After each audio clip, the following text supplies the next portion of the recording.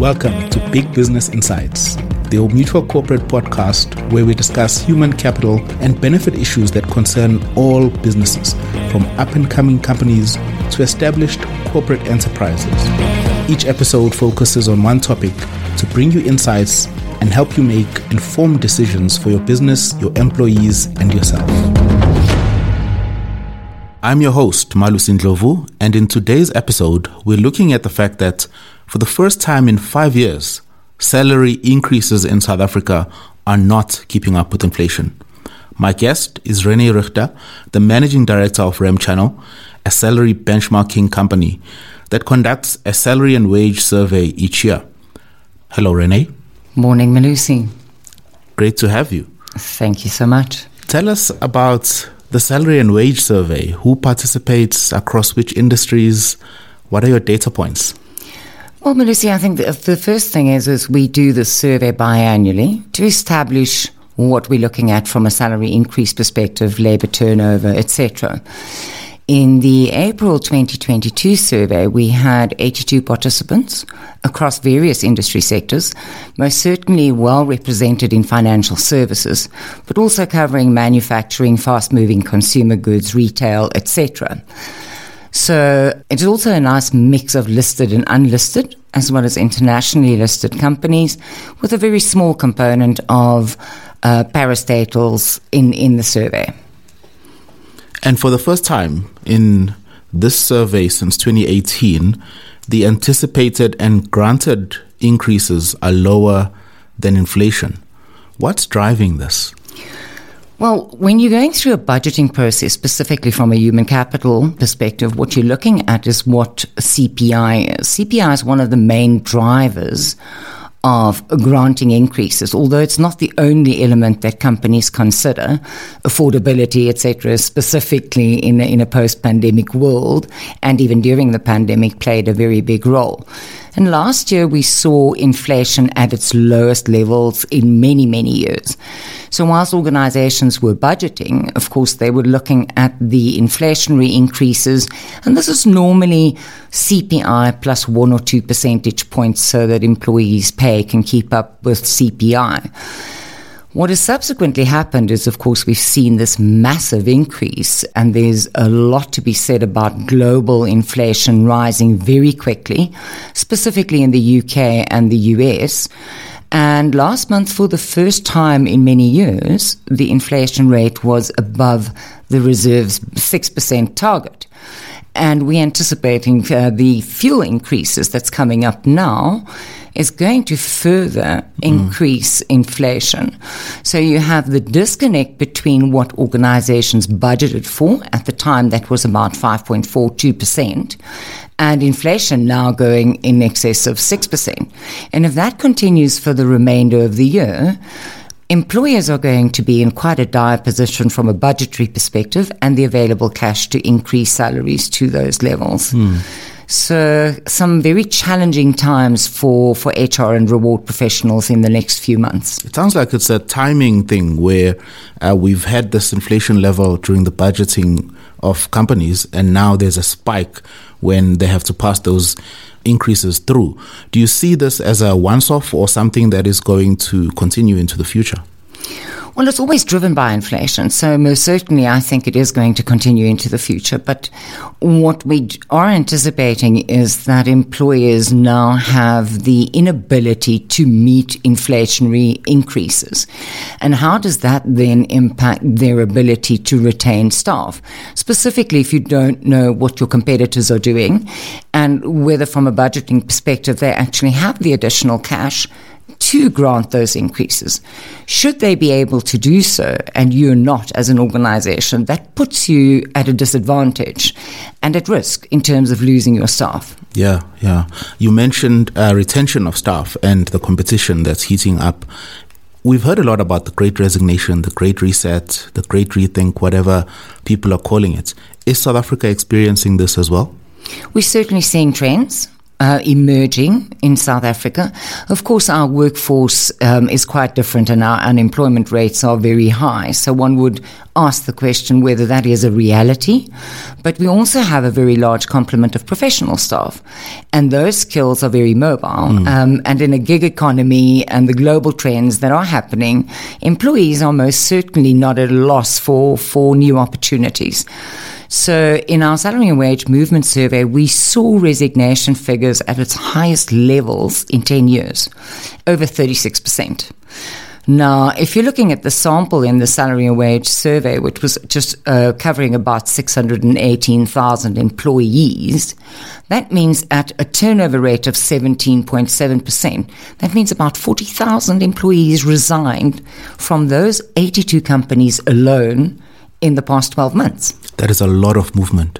A lot of movement. What does it cost for a company to replace a typical employee when they move on? Well, there's various formulas that you can use, and it also depends on the level of the employee in the organization. In certain instances, specifically at the more senior and executive levels, where we've seen quite a bit of movement as well in terms of years of experience, that could be anything between 2 and 3 times annual salary. Wow. For purposes of just looking at this across the board, we would estimate perhaps 600,000 as an average salary, and looking at 1 times annual salary as the factor to multiply to determine what the cost would be to those organizations. Wow, those numbers are staggering. It's in excess of 24 billion that it cost those organizations to replace that talent in the past 12 months. Do you think employee loyalty is dead? Their loyalty levels have been influenced by what has happened in the past 2 years. They really are reevaluating their priorities. In particular, elements such as work-life balance. I don't think employees are as loyal as they were in the past. I think that there's a focus has been shifting over the past 2 years to what is important to employees and not what is important to the employer. So there is definitely a move where employees are saying there are other opportunities out there, which really ties into the Great Resignation. And what are those employees and how do they suit my lifestyle that I've probably become accustomed to over the past 2 years, which is a lot of work-life balance. We actually refer to it as life-work balance and not the other way around. Wow, that's certainly a different perspective. Why are employees resigning? Well, for various reasons. I think that it is difficult to say that there's one category. The one category, especially when you're doing exit interviews for staff, at the top of the list is always better pay or remuneration. From our research, what we've seen is only 19% of the staff members that resigned, the 36% that we talked about, was due to better pay. There was 53% of those staff members that were leaving for better work environment, career opportunities, and even areas of toxic workplace was quoted in the research. So the importance of employees reevaluating their workplace environment and the impact on their well-being is so critical when assessing why employees are leaving your organization. We spend an enormous amount of time and effort marketing our organizations to our consumers, to our clients. But what we don't do is market the employee value proposition in our own organization to our employees. We have to market and package it as such that it is holistically seen as a great value proposition. That helps you attract the right talent at any given time.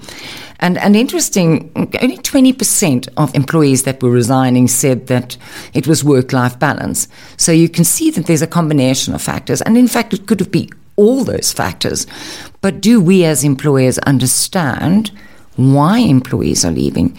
Are we getting accurate information in our exit interviews?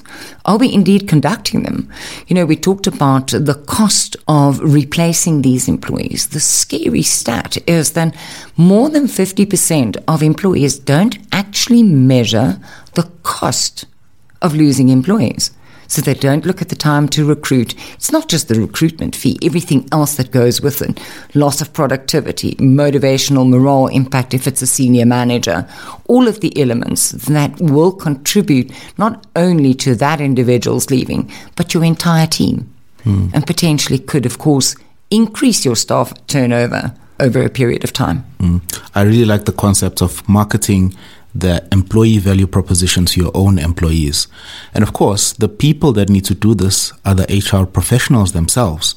And in your study, you found that they had one of the highest turnover rates. Tell us a bit about that. Although we didn't ask the reasons, just from what we've been establishing from our clients, and specifically because we deal with a lot of HR executives and HR staff, they've said that the impact of COVID on them has been far greater than what one would have thought, bearing in mind that they have dealt with a lot of employee issues during this time, death, financial constraints. There's several elements that they have to deal with in addition to their own position in the organization and perhaps their own difficulties.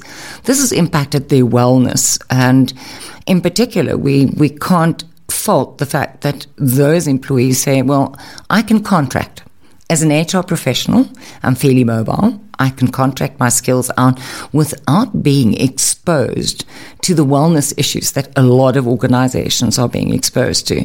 And the HR professionals are also, of course, the recruiters to the organization. Of course. And if they are faced with those difficulties that they have to deal with on a daily basis, how do they project a very good picture of the organization? How do they then market the employee value proposition of the organization if they don't feel that they are actually in an environment that is conducive to productivity? And really the rah then disappears from their ability to attract then the right skills.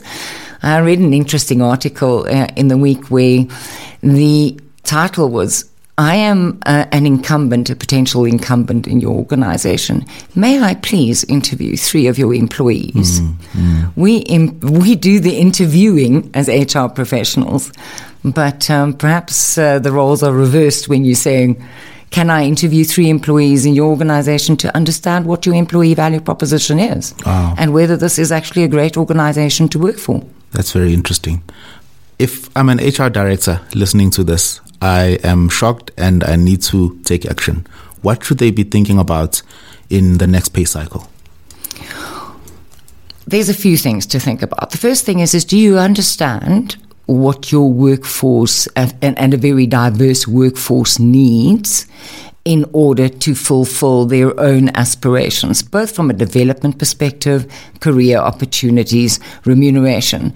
And the issue is that reward is complex and that it is not only pay.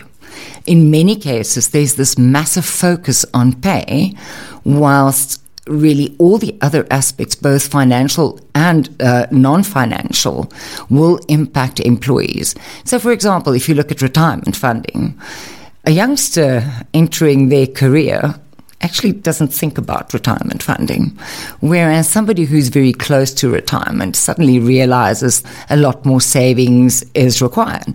Do you, as an employer, first of all, cater for the diverse workforce that you're dealing with?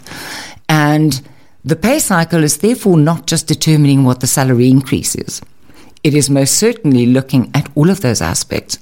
And in that employee value proposition, what we've seen is historically employers have had the same benefits, the same approach to risk benefits across the board, with very little flexibility in how they approach their workforce. So understanding what your workforce needs, and this can be done by engagement surveys and really listening to employees, because I think the other thing about engagement surveys is that you do the engagement surveys, nothing happens post the engagement survey, employees just become reluctant to participate in it anyway. So if you understand what your workforce needs, you can most certainly start looking at that whole packaged employee value proposition and the reward or the total reward statement, as we would refer to it. Then you can determine how much flexibility you need to build in. So in the next pay cycle, there may be some very quick wins. But changing the employee value proposition is not a short-term thing. And it has to be very fluid, because if it's not keeping up with the changes in the world of work. Of course. And employee value proposition is such a broad word. One of the things that we've realized in the last 2 years is we can work from home. And so what is the role of non-rand-based remuneration, such as flexibility to work from home? I think it's increasingly important, Malusi. In our latest work from home survey that we conducted, most of the organizations, in fact over 70% of them, have moved back into the office in some kind of hybrid model. And what we've seen is that they have a major resistance from employees to actually go back into the office full time. And there's this dilemma between collaboration and creating an environment that's conducive to innovation. And on the other hand, there's the life-work balance that employees are struggling with. But there is a major resistance. So if you think about pre-COVID, the big theme was, how do we give our employees flexibility to manage their entire health scenario, both from a work perspective and a life perspective? Then COVID hit. Everybody pushed overnight into a working from home environment. And now there's this push to take it back to pre-COVID. But those models are no longer applicable in the new world of work. And if you don't offer employees some flexibility and trust, because it's really based on trust, and if you're measuring output and not input, then you have a very different view of what that means. So there's a bit of a dilemma between what organizations need and what employees need. And how do you encourage the best balance of both so that there's benefit to both parties? Wow, certainly a lot to think about. Renee, thank you very much for joining me. You've been listening to our conversation with Renee Richter, the Managing Director of REM Channel. The war for talent is over. The talent is won. Thank you. Thank you, Malusi. Follow the Old Mutual Corporate Big Business Insights podcast and toggle on notifications to be alerted when a new episode is live, with more expert discussions aimed at making running your business just a little bit easier. To find out more about Old Mutual Corporate, visit oldmutual.co.za/corporate. Old Mutual, do great things every day. Old Mutual Life Assurance Company South Africa Limited is a licensed FSP and life insurer.